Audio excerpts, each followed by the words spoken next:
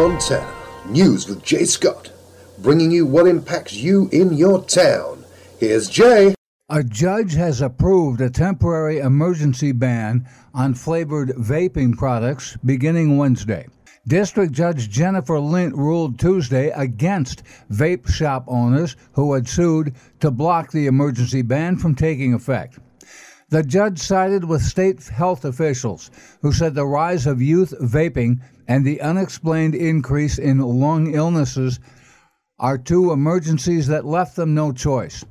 Lint repeatedly said in her order that flavored vaping products provide an easy on-ramp to hook kids on nicotine, threatening the progress made in reducing tobacco sales.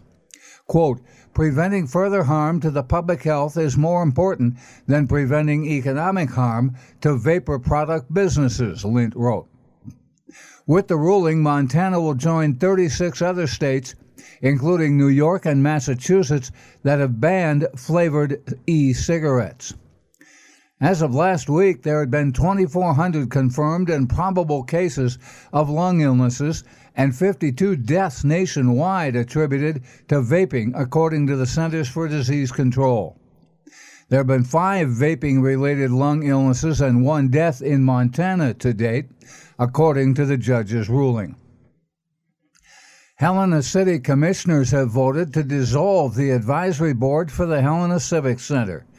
City Commissioners voted to end the current board and identify or create a new advisory body to support and oversee the Civic Center by January of 2021. Monday's vote came after several months of dispute between the board and the commission.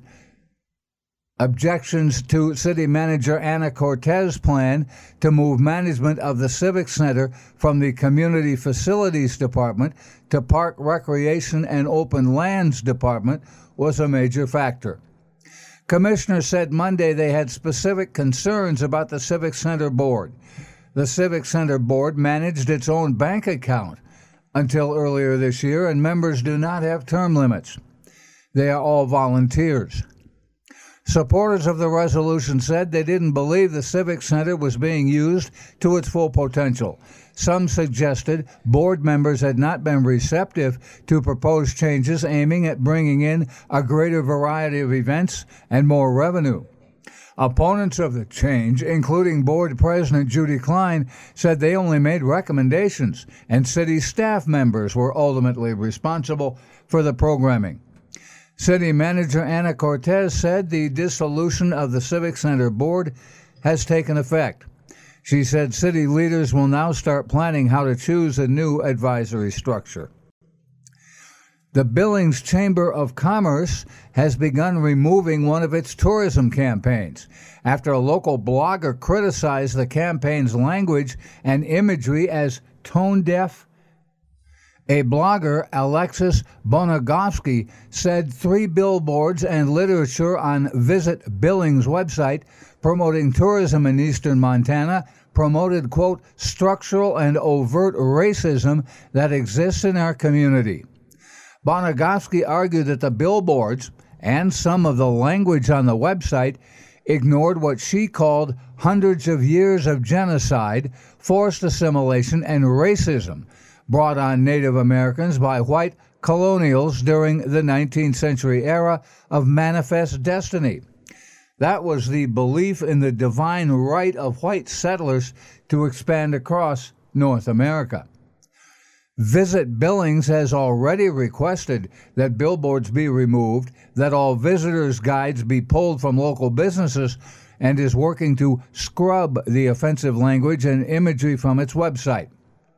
Until Bonagovsky's article, Visit Billings had received no complaints about the campaign.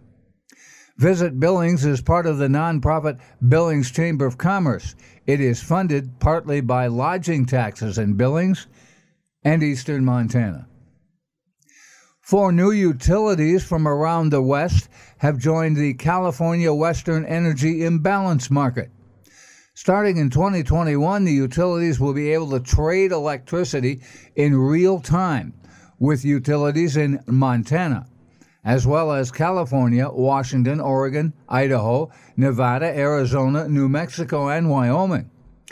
If someone is short of electricity on a given day, the others will be able to step in and fill the gap.